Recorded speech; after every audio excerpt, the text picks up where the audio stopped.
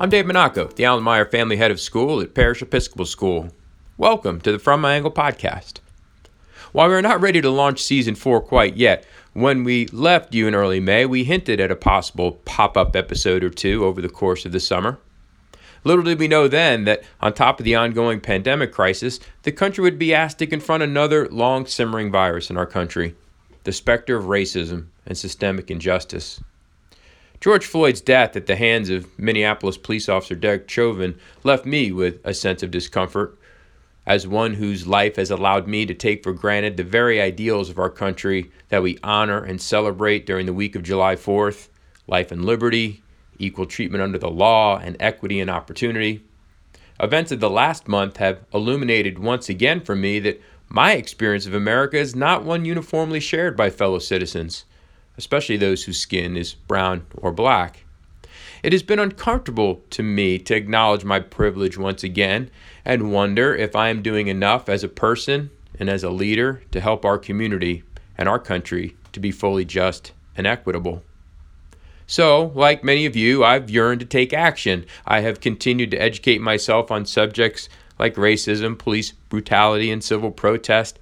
I have put plans in place to help the parish community advance the work laid out in our remarkable Inclusive Community Task Force report called We Are Parish, Building a Culture of Belonging at Parish, which our board approved in April 2019. We began to implement that last year before the pandemic interrupted us, but we'll be picking it up with vigor when school resumes in August. But since the social justice protests began in earnest after school concluded, I wondered how our students were doing and what they were thinking. So, co-host Amari Hayes and I gathered, and we then went out and found a group of young leaders from Parish to have a conversation. We intentionally chose individuals with a broad range of perspective. We also sought to use our forum, as inelegant and challenging as it can be over Zoom, to model for our community how we can have civil conversation on the challenging topics of the day, even when our identities and perspectives may be quite different. Amari and I hope to continue this thread into next season when my writing, speaking, and podcasting will be around the theme of together. Joining us today were Chase Barkley, a graduate in this year's class of 2020 and our former student government president, rising senior Evan Brown, a campus leader who recently led a powerful protest against unjust treatment he and fellow students of color in the North Dallas community received at a local restaurant, and Blair Messman, another rising senior who will be our student government secretary this year and is deeply committed to causes that support America's constitutional ideals. Though we lost Amari for a bit in the middle of our conversation with some glitchy technology, this was still an excellent discussion with some impressively thoughtful parish students. I hope it will serve to advance your reflection on this significant societal moment for our country.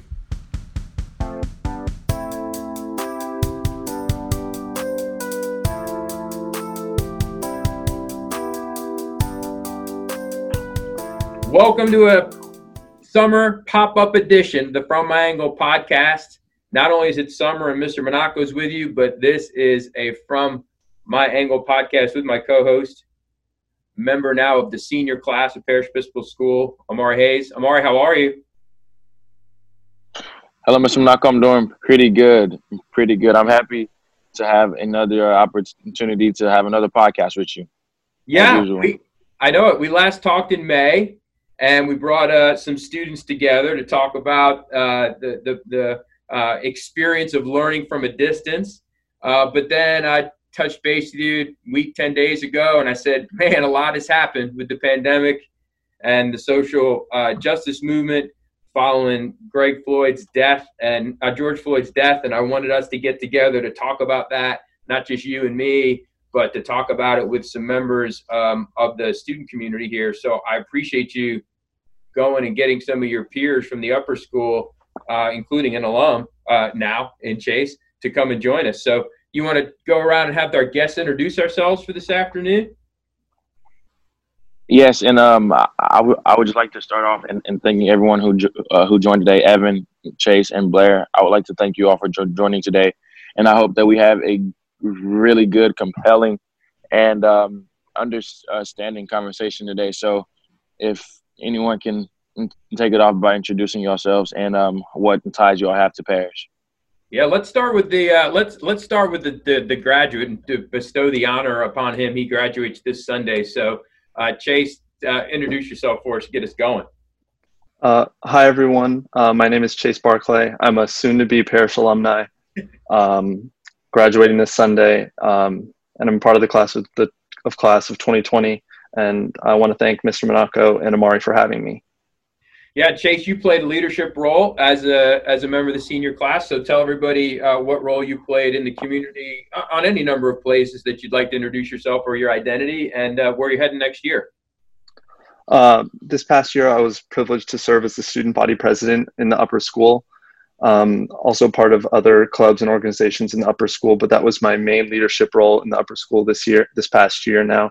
And in the fall, I'll be attending Duke University. Awesome. And hoping that gets off to a relatively normal scheduled start dealing with the pandemic. So we hope that all plays out for you.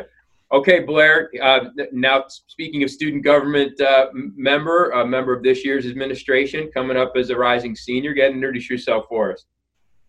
Hi, I'm Blair Messman. Thank you all for having me. I'm just really excited. Yeah, and tell us a little bit about some of the things you're involved with at school, just to give everybody a sense of your identity on campus, the things you like to do on and off campus, and what role you'll have next year in student government. Well, next year I will be serving as the student body secretary for student government, as well as president of the Medical Science Society, and I'm super excited to hopefully continue leading the Young Conservatives Club. Awesome. Glad to have you. And Evan, welcome. How's it going? My name is Evan Brown. I'm a rising senior at Parrish as well, and activities I participate in the school, I am an active member of both the African American Affinity Group and SDLC, and I am just happy to be here speaking about this topic.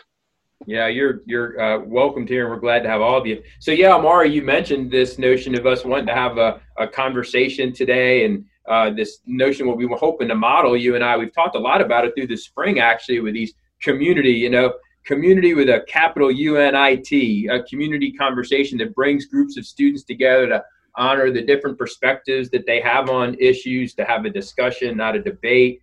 And I think you and I really hope we can model this for our community and carry it into your senior year next year too.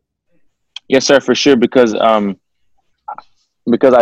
truthfully and I honestly believe that it's not always, well, I believe that progress never happens through arguments, and we as a nation and as teenagers have to learn how to listen and understand the other side. Not saying that you always agree with the other side, but the open mindedness of understanding is very key and pivotal,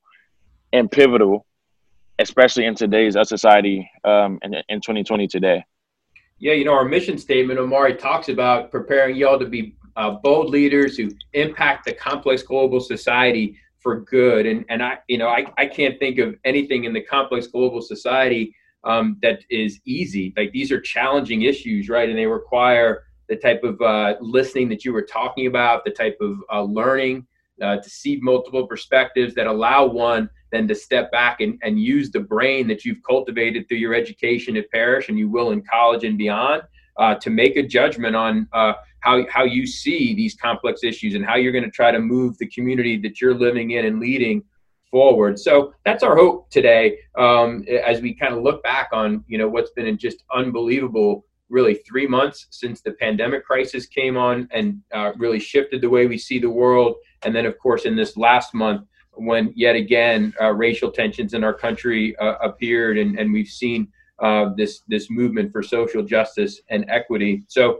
Amari, let's get it going. I mean, we wanted you to kind of talk and get us thinking about your identity, and then have our guests do the same. So tell us, I know the listeners know you've been on a lot of podcasts over the course of this year, but if you were to talk about what makes you who you are and what you value, how would you describe that? And maybe what are some of the key experiences you've had that have shaped your values? Maybe it's a parent, or I know in your case, your church and your minister have been really important, or civic engagement or service. Like, what things have shaped your values, and what are a couple of those values that are really important to you? Well, one thing, and it might honestly sound quite cliche, but and treat others how you want to be treated. And I've always took that to heart, because I've been in situations on both ends of this stick where I have mistreated someone, and I've also been mistreated also. And I just feel like that if a person truly thinks of themselves, before doing something to someone else, their actions wouldn't lead to most of the impulsive actions or comments that we make. So that's one thing that I've held true to heart. And something as me is, I would say, I just like good vibes and energy, because I Yeah. feel like that if the energy that if you give off good energy, you'll receive it likewise, and the same with bad energy. So I'm just big in energies, because like I said, I solely believe that if you have good energy around you, good things are bound to happen, and negative things wouldn't be as prominent in your life A and in person or our an experience? country, if I could say. Oh yeah, for sure. Is there a person or experience that's really shaped this notion of these sort of values that you've talked about? This notion of bringing positive, positive vibes, and really being conscious of respecting another as you wish to be respected.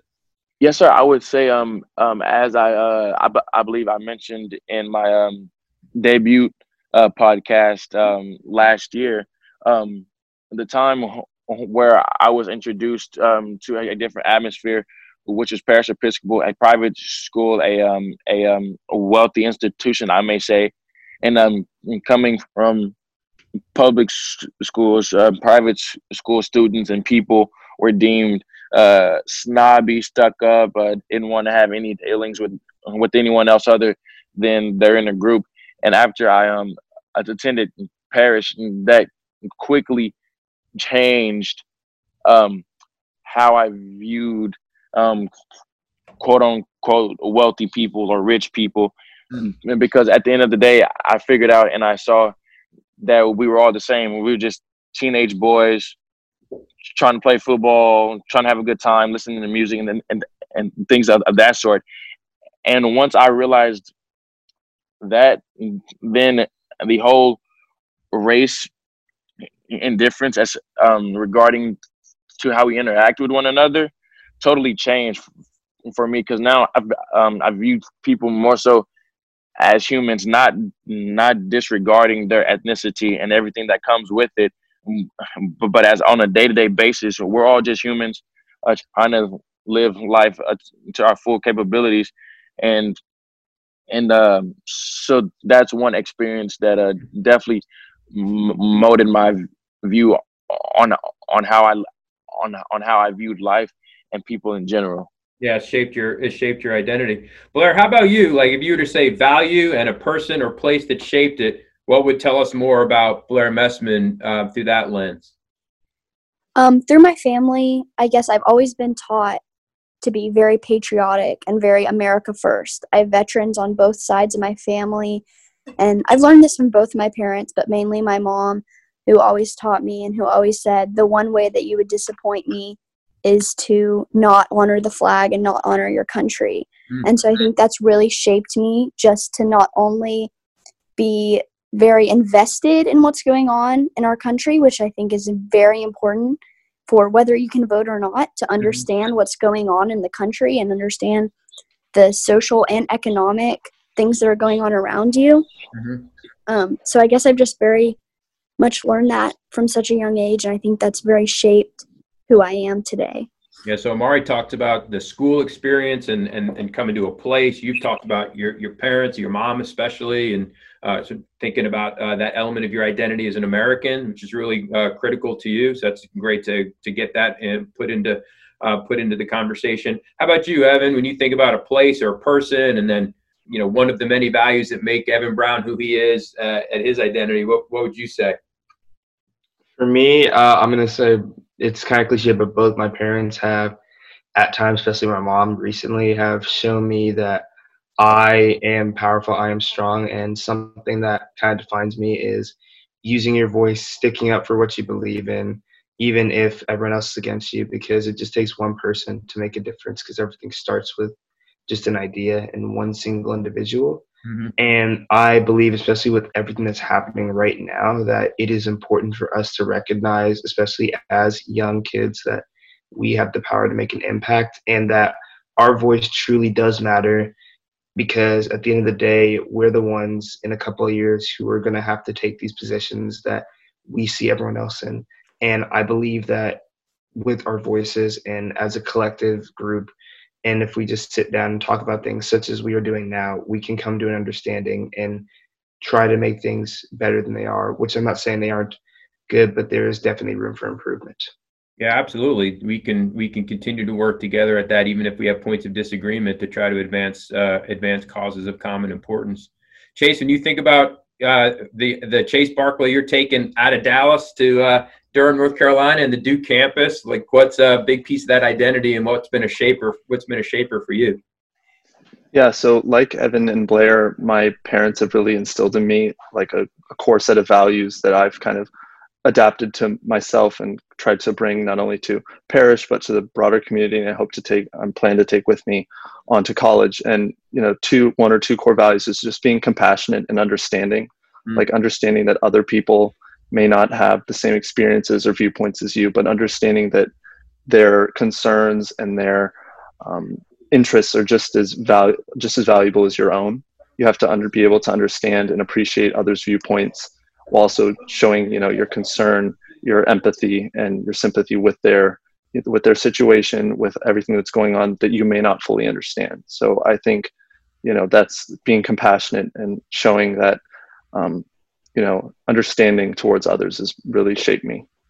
Yeah, that's impressive and hard sometimes to do when it seems like what we're surrounded with in our world today are people screaming from either side.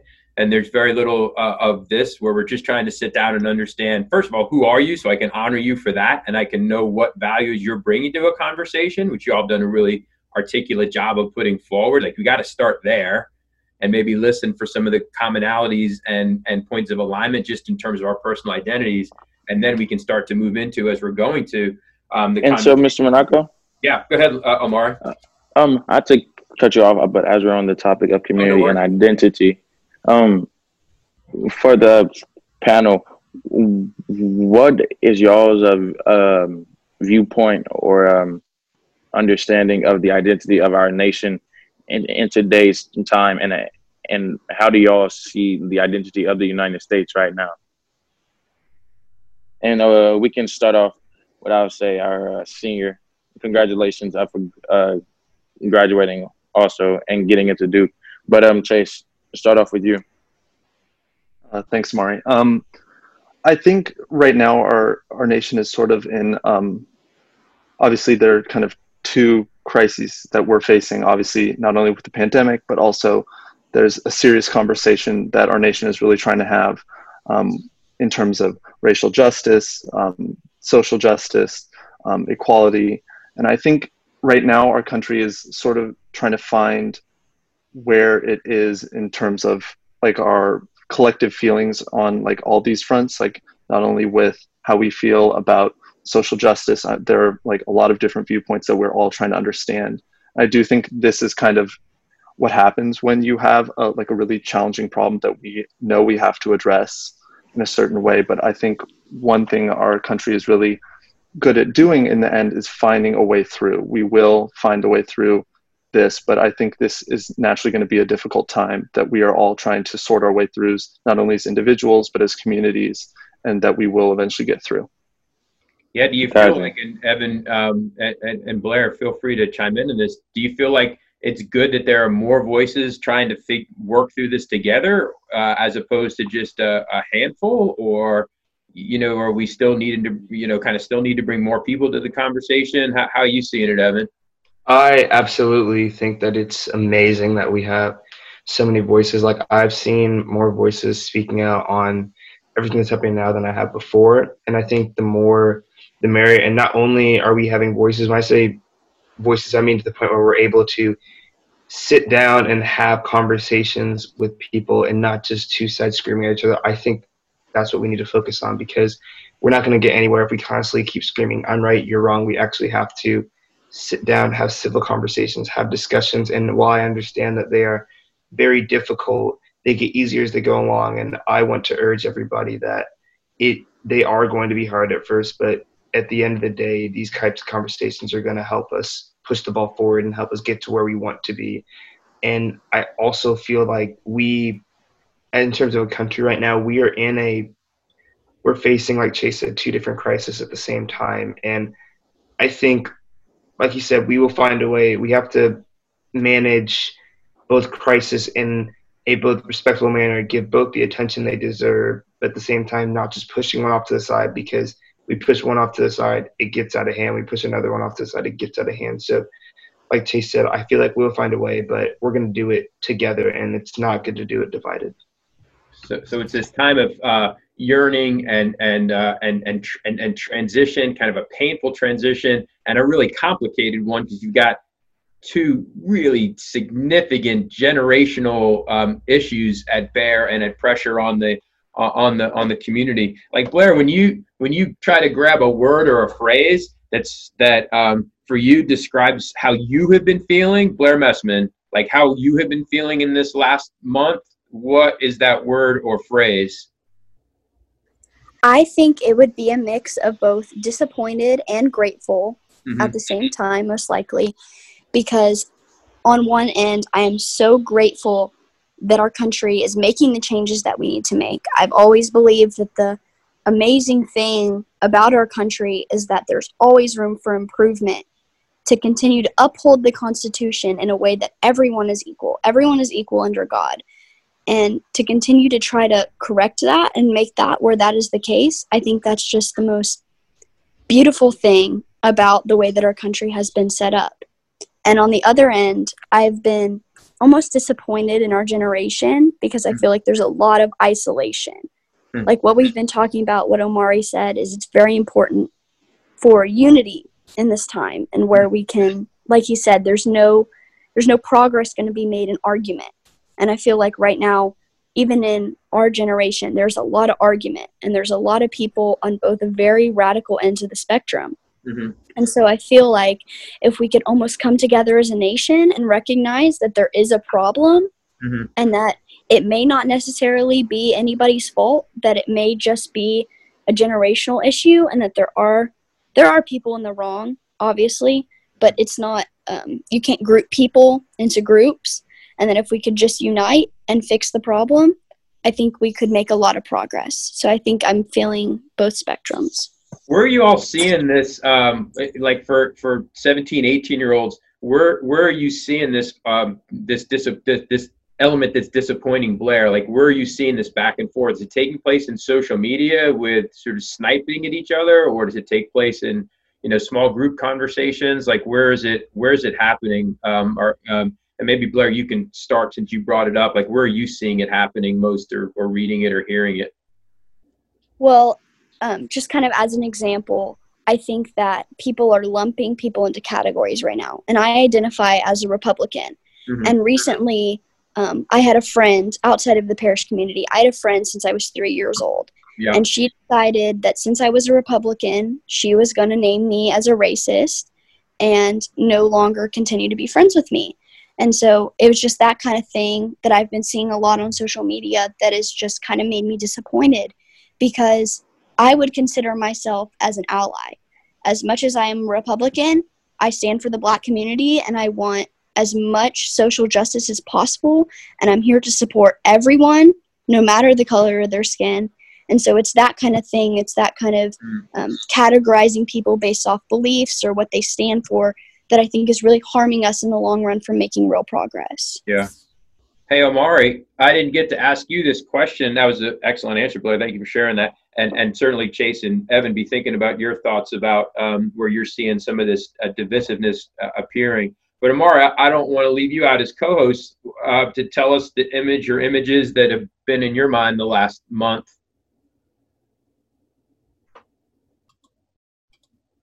I think we lost Omari, guys. All right, we'll come back to him. So Chase and Evan, where are you seeing this sort of polarization and labeling and grouping? If you're seeing it at all, where are you seeing it coming to bear in your youth community? I think that, like Blair said, that we are definitely seeing it on social media. And by saying that, I'm not saying that everything someone has put on social media is immediately starting an argumentative conversation, but there are definitely a lot on both sides, people just arguing and constantly just screaming at each other, like I said before. And I think that something that, like as you would know, as you can look at me, I identify as African American or a Black man, and there's like stuff that's been trending. I know for a fact I've seen people talking about like, all lives matter versus Black lives matter, and some things we need to like recognize is, I would say in regards to that statement is true that all lives do matter, but in a time like this, the reason people are out there chanting Black Lives Matter is because we do believe that all lives matter. And at this moment in time, there's a group of individuals that is not being held to the same standard as any other lives at this moment in time. And there are a lot of people that are frustrated. And I think especially in regards to everything that's happening, we need to keep in mind that this is not a new issue. This is something that has plagued our nation since the beginning. And whenever we are looking at something, we need to think back to that there are some people who are tired of the constant back and forth, and they feel like, because I personally sometimes have felt like with an issue, maybe things will change, and they haven't. And there are many people who are just in that same boat as me. They're like, they don't know what to do, so they are lashing out. And it's just, it's heartbreaking on both sides. It's heartbreaking that people feel this way, but I get it. And it's also heartbreaking that we have had to resort to this.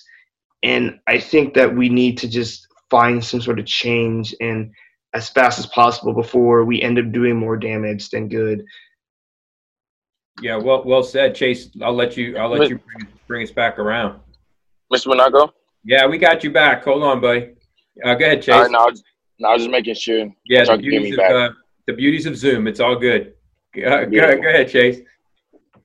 Yeah, so I agree with Blair and Evan. A lot of the divisiveness right now and the polarization of like a lot of these topics right now does come from social media, especially for our generation.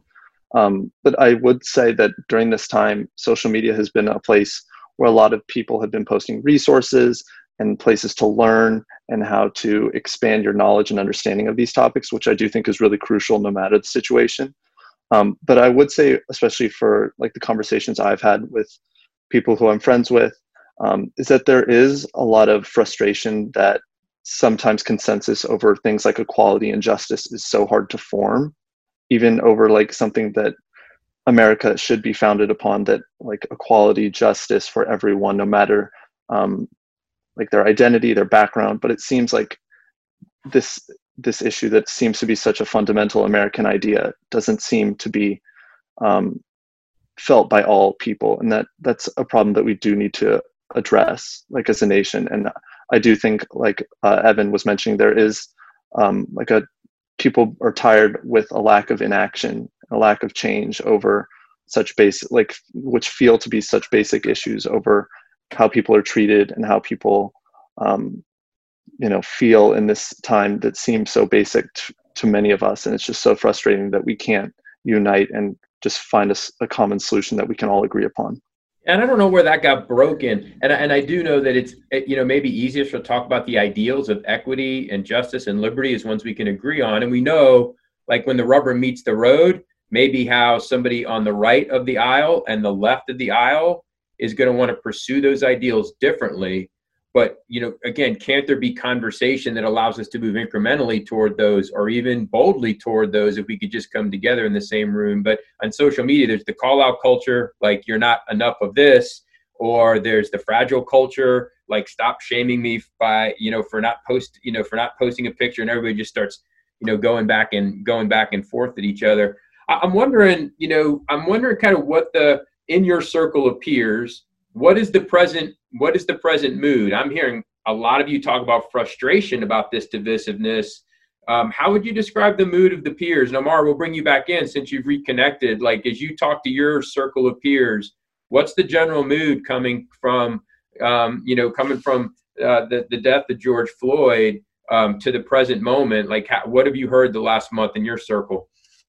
Well, in regards to the death of George Floyd and the many others that have passed, most of it I've just heard from all races, that it's a saddening thing to see that we're still going through in the 21st century, and especially us younger. I mean, especially the younger generation. I feel like that we're more open-minded, and I think that this is most definitely the generation that's gonna to drive and most definitely make sure that change happens. Mm-hmm. And I've just heard a great deal of frustration, and mm-hmm. also just questioning of why. Like, why is this still something that we're dealing with? And also the bigger question that I often hear is, what are we going to do to better the civil climate in the United States in multiple areas, and not just in police brutality either. So yeah, you all are what I've been hearing. Here are four really smart kids who don't necessarily see everything the same way, and I'm all hearing you either say yourselves or through your peers, we want to do something. Like, we want action to make it better. And you seem stuck, right? Like, not able necessarily to figure out ways that that adults or others can help you at this point to channel yourself for positive change. Evan, I'm wondering, because as another African-American male, like Amari talked about this idea of kind of frustration. I'm wondering, has there been conversation of fear among African-American males in your circle of friends in this last month that's been part and parcel of your conversations? Absolutely, there has been, especially because for those who might know, I had an experience within this past month that resulted in a lot of different outcomes, but ultimately it was a good one. And there has been a lot of talk of fear. Like, my friends and I don't necessarily feel as comfortable doing certain things. This is honestly just being an African American male in general. We don't feel as comfortable doing certain things that others would be doing, because we don't want to give any reason for someone to see us as something we're not. But especially now in this hyperactive environment, we have been very scared. And I've even had conversations with just peers that may or may not be African American, talking about how right now they're just kind of scared, like, of all the just everything that's happening right now. And just we're all kind of facing the fact that as of now, we're in a never-ending battle, and we don't know, like, when it's going to end. And we hope it will end in the end of racism, but right now we don't know how long it will take or when that will happen. And in terms of how me and my friends are advocating, we recently had an event this past couple of weeks where we wanted to show support against discrimination, as well as we attended a Black Lives Matter march in Frisco, Texas. And we just wanted to do something because, especially after the event that we had, we wanted to get more involved and do something, especially as kids. And we felt as if seeing us do something would show others that you don't have to be older or have a certain position to do something. You can just go out there and do something, and you are making a difference. Yeah, you and a group of your friends of color who were treated unfairly at a local eatery and told to leave, or the police would be called. Staged a significant sized drive-through protest at that establishment, which is a sign of you being able to sort of act for change rather than feeling powerless, as it were.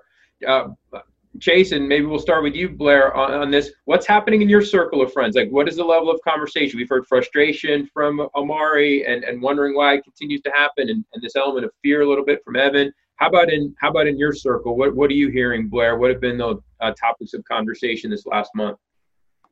I think, first of all, I think every friend that I've talked to, whether it be within the parish community, even with my own family that I've had this discussion with, I think we're all in agreement of the horrific act that resulted in the death of George Floyd. I haven't met so far anyone who was in support of Derek Chauvin, the police officer who ultimately ended George Floyd's life. I think that was a horrific event that occurred.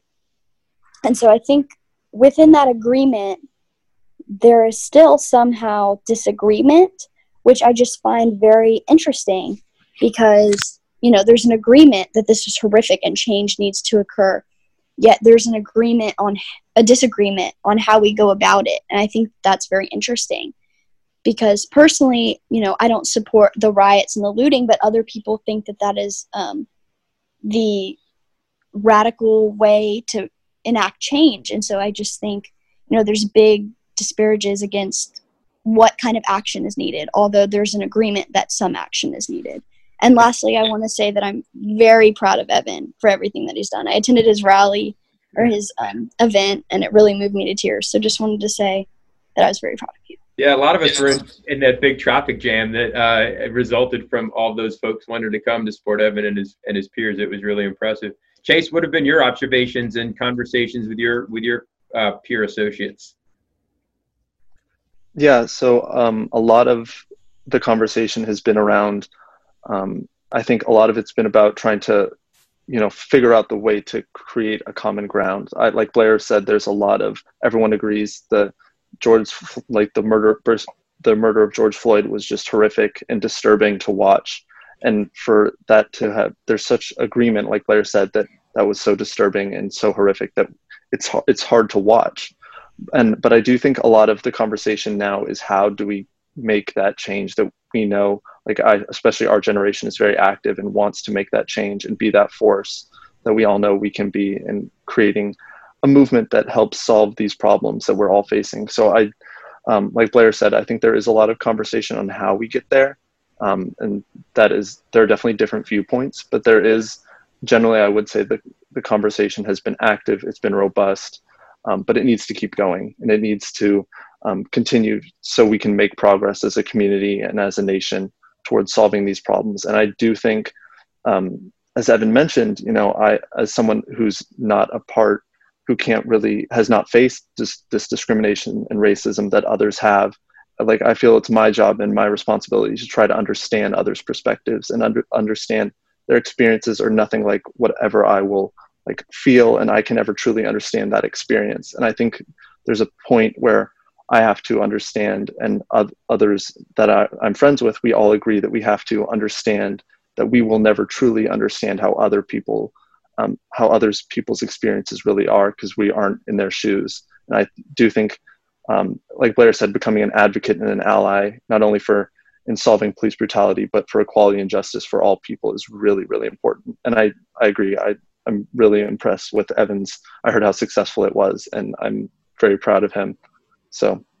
Yeah, it was an impressive effort. So let me go around, because this is interesting to me, Omari. I don't know, as a middle-aged, upper-class, white Christian, I have every level of privilege that one could male. I have every level of privilege one's identity could deliver to one. And so for me, in this work around diversity and inclusion, since I introduced it at Parish in 2013, has been about constantly having to educate myself, to just understand the life that I have not lived and see the life that I have lived for what it is, which is a great life, a blessed life, but one that really compels me to ensure, as you all have talked, I think really eloquently about how we extend similar opportunity and elements of equity to others that haven't lived the life that I have. So I know, like in the last month, I've watched, for example, a documentary on Brian Stevenson and his work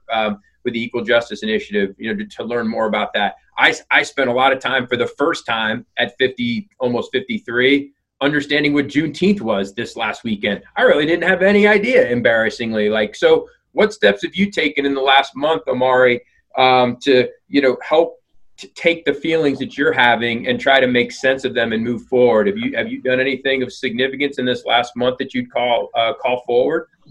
Yes. So just the other day, I watched a documentary on the history network, I believe, called Rise Up, and it basically talked about how like the civil rights in the 50s and the 60s. It basically just a showcase and just played everything that was happening there, such as like the watering of hoses, and also being attacked by dogs, and just seeing those things then, and also seeing somewhat of a version of that today. Yeah. It just opened my eyes, because I used to be one of the thinkers of well, I know that is happening. Like, I don't fear anything. Like, I don't worry about going outside, and I think I silenced at understanding and of reality, simply because I just didn't want that to be the truth of the life I lived. But after seeing that, I was like, now I do question when I go outside, and as Evan said earlier, and I do certain things. I question either how I'm viewed or what may happen, just not by the actions of what I'm doing, but who's actually doing the action. And so, as saying that then and now, it just was kind of heartbreaking that we still haven't gotten that much progress from then and now. And honestly, I do have to thank technology and companies like Apple, Samsung, for coming out with the technology to where we can see these incidents and ill actions of officers and other people right on the spot. So it's no longer behind the scenes. Yeah. So and I feel like that if the truth is in your face with evidence, I don't know what you can argue with, as because you can't argue with the truth. And I feel like, as a human being, and if you have morals, I mean, it's kind of inhumane, everything that's happening today. Seeing someone shot down on my phone, I don't care what the race, it would be hard for me to watch, and saddening. So Yeah. so that's one documentary that I watched that Rise, kind of yeah. just brought my my idea of the true reality different from the reality I wanted to live in, quote unquote, in a fantasy. Yeah. But It was called Rise. yes, sir. Yeah. And it sounds like it really, stripped you of some of your innocence, which is, as you said, sad, but also powerful, and it sounds like necessary. How about you, Chase? Have you had a piece of education or learning or an action that you've taken in this last month that's helped you try to process all of what we've been talking about? Yeah, so a lot ever since this started, this movement, I've really spent a lot of time just trying to learn and read about the experiences of members of the Black community, Mm-hmm. ways to get involved in the movement, which are really prevalent on social media, but just like reading what we can do even in the midst of a pandemic to still support, Mm-hmm. like donations, signing petitions, and also understanding like the new policy proposals that are being put forward to help solve some of these systemic issues we face. Like not just a specific like one documentary. I think it's just a collection of resources that have been put out like by members across like not only on social media but websites, articles, op-eds that have been really important in kind of framing this conversation that I've read that have kind of helped me understand more and develop my knowledge, because I think someone mentioned this in the beginning, that only through more knowledge and more understanding can we kind of create this dialogue that is productive and ends up helping solve this problem that we all know is unfortunately exists. Yeah, well said. And as we'll talk about as we close in a second, you don't get as much of it in school as we probably should, or that you might like to have. Blair, how have you put yourself to action as one who's so civically engaged and committed to country? What have been some of your actions this last month?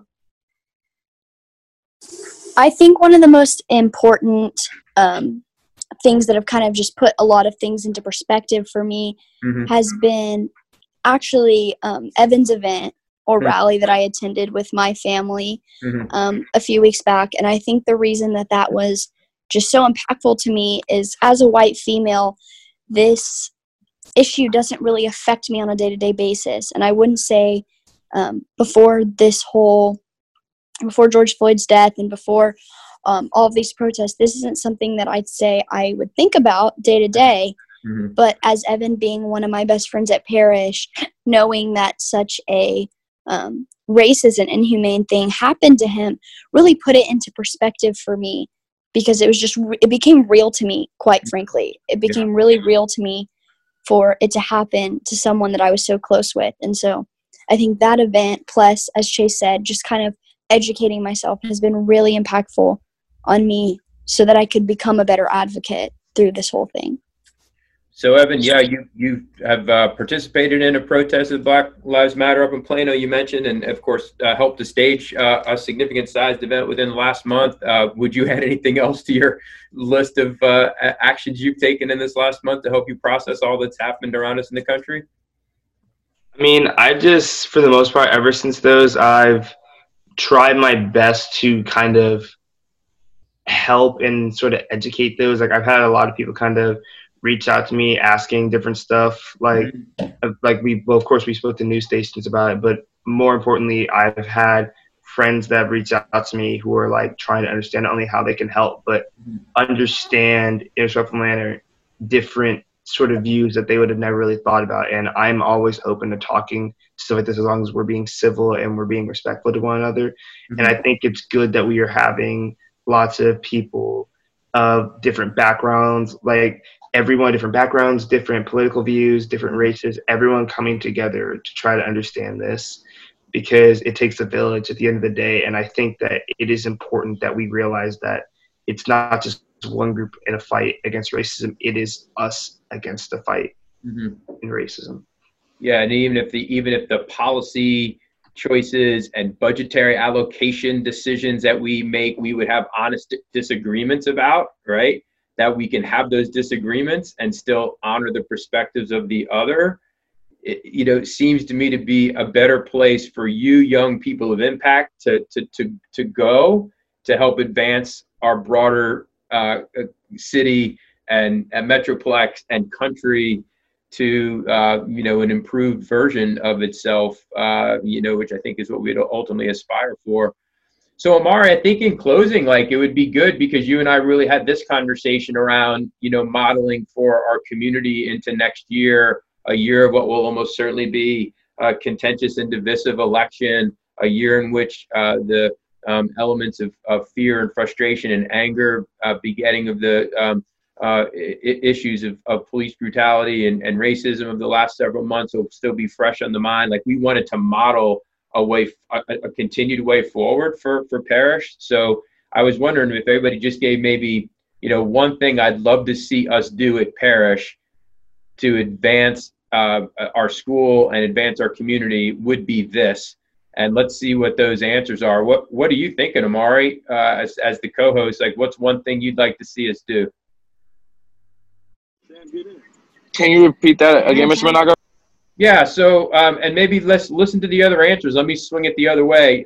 So, Chase, I'm going to let you go last since you're the elder statesman. But Blair, like, if you had that one thing that you'd like to see us do, what would that be?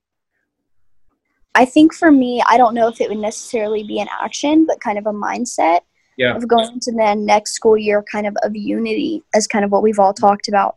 I think it's important we not only stay united as a country, but in these times stay united as a parish community and just kind of, be open to different perspectives and be open to have those conversations, because I think that's how we further our progression, to make change. And so I think just kind of being open, having those discussions, even if they're uncomfortable, and just, kind of corroborating with each other our opinions and thoughts. I think that would be really impactful. Evan? I think that not only is it important that we do everything that Blair said, but we also emphasize the importance of the fact that there are multiple sources, multiple sides, especially in a time like this where I would say in regards to the media, sometimes you look at one source and you immediately just follow what they say when you have to look at multiple different sources because one source may not have every single fact. But in terms of action for Parish, I think we need to emphasize and heavily encourage and promote and do what we can to encourage stuff regarding racial bias and racism, especially our safe spaces affinity groups, especially the ally group. I think we need to emphasize things such as that because in a time like this, I think it's important to have as many allies as possible so that way we can conquer this together. Okay, Chase, you sit from the perch of wisdom as the departing senior here and our departing president of student government. So what say you? Recommendation? Yeah, so I definitely agree with what Blair and Evan said. I do think the conversations are going to be difficult, but maybe obviously we need to continue those. Maybe we start them in advisories where people are very comfortable with one another, hopefully, and are willing to have those conversations, especially initially with people they feel very comfortable with, and then expanding them out to the broader community. But I do think one thing we could continue doing, or probably expand a bit more, is just having members of the faculty, students, and possibly outside speakers come in and continue to share their viewpoints and experiences.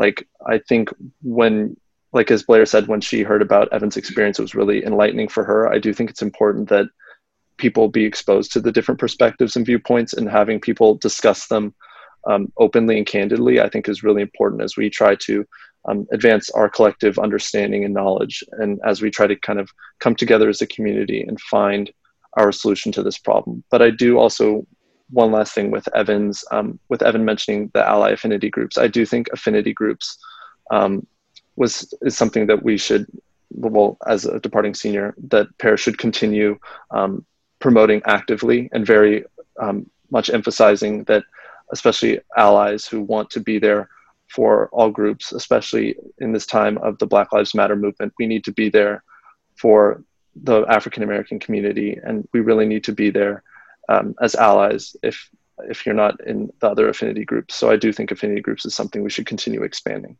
Yeah, I agree with that. And I last year I did most of my writing and speaking, and Amari and I did our podcasting around the theme of belonging, and I've chosen the word together for next year. And we want to talk about what it means to come together in groups, and how we are better together, and how we are more collaborative and synergistic together, how we act and serve together. So I know Amari and I will be digging into that word somewhat, but I also think when we come together in smaller groups, we're better. I think our larger assemblies and forums in which, in an upper school, we can't really even do it with the pandemic now, which may be a blessing to a degree, but this notion of a lot of people hearing one person say something is 440 different interpretations of what was said. And I think we do better smaller. And so I do think if I were putting in an idea, that it would be that we try to, as you were saying, Chase, stage these conversations in some form of smaller mixed group, representative group, to ensure that the conversations were fertile, well facilitated, and honoring of all the perspectives there. So I know we want to try that. And Amari, you and I had talked about this model of conversation that you're familiar with. As we close out, do you want to just talk a little bit about that? Because I think you and I may try to do some of this through the podcast, if not through some student groupings this year. Yes, sir. So I just think that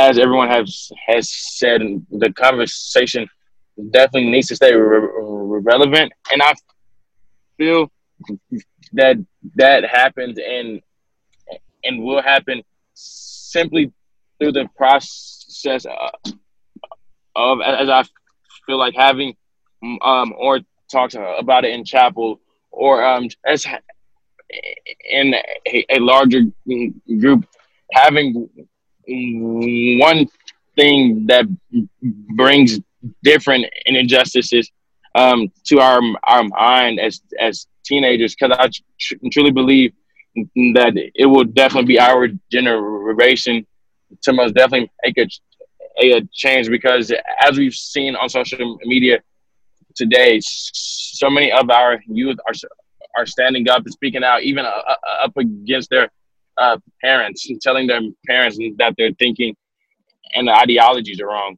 So I definitely believe that as long as it stays on our mind, us as teenagers will be able to decipher between what we want in our society and what we don't want in our society, that has been in our society over the last couple hundred of years. So yeah, that model that you and I talked about takes a couple of people on one side of a topic and a couple on the other side of the topic, and puts them into a one-on-one sharing and exchange of their perspective, just to really focus on how you got us started today, this idea of listening well to someone else, understanding the identity and sort of position from which they come to an issue, and then honoring what they have to say about it. So I hope you and I can explore that with Blair and the other student government leaders in the upper school next year, as we really, I think, try to capitalize on the opportunity in front of us as a community to take the Inclusive Community Task Force report that was just approved in 2019 by our Board of Trustees, that was put together by Inclusive Community Task Force, and really lean hard into moving Parish closer to its own identity, as it says in our mission statement, inclusive Episcopal community, and do the work that needs to happen to take you all, such talented young future bold leaders of tomorrow, and prepare you to, without fear and with confidence, forward into these challenging issues of the day, and have an impact that's going to make our community better locally and nationally, globally, in fact, because that's what we believe we are positioning you to do. So I thank all of you, as I know Amari does, for joining us today on the From My Angle podcast. I hope it won't be the last time we get this group together heading into next year, as we talk about being together and what it means in today's world. I hope we'll have you back on the podcast. But thanks for joining us, Amari. Thanks for fighting through the technology and being with us. Yes, sir. Yes, sir. No problem. And one thing that I would like to leave out on saying is that we should just keep this issue on our mind as individuals, and just think and meditate on how we can make a difference in our small group or community in regards to civil injustice and everything. So that's the last thing I have to say. And I also would like to thank everyone for joining. Evan, Blair, and Chase. And today's conversation was very intriguing, and I loved it. So thanks y'all for joining. You bet. Have a great summer, students, and we'll look forward to seeing you back in August. Great being with you on the podcast today. Thank you for listening to this edition of the From My Angle podcast. Please share it with friends and colleagues in your network. So I do have 2 other pop-up podcasts planned for you in July. Given the daunting challenge facing schools in this historical moment, I wanted to speak to a couple of highly regarded head of school colleagues of mine from outside the Dallas market to assess how they, as school leaders, have tried to navigate their communities through the pandemic crisis and social unrest of the recent month. Look forward to my discussion with Cleveland's Laurel School head, Ann Klotz, in early July, and New York City's Hewitt School head, Tara Kinsey, later this month. They should be interesting conversations. In the meantime, enjoy your summer and be well, and thank you for joining me on the From My Angle podcast.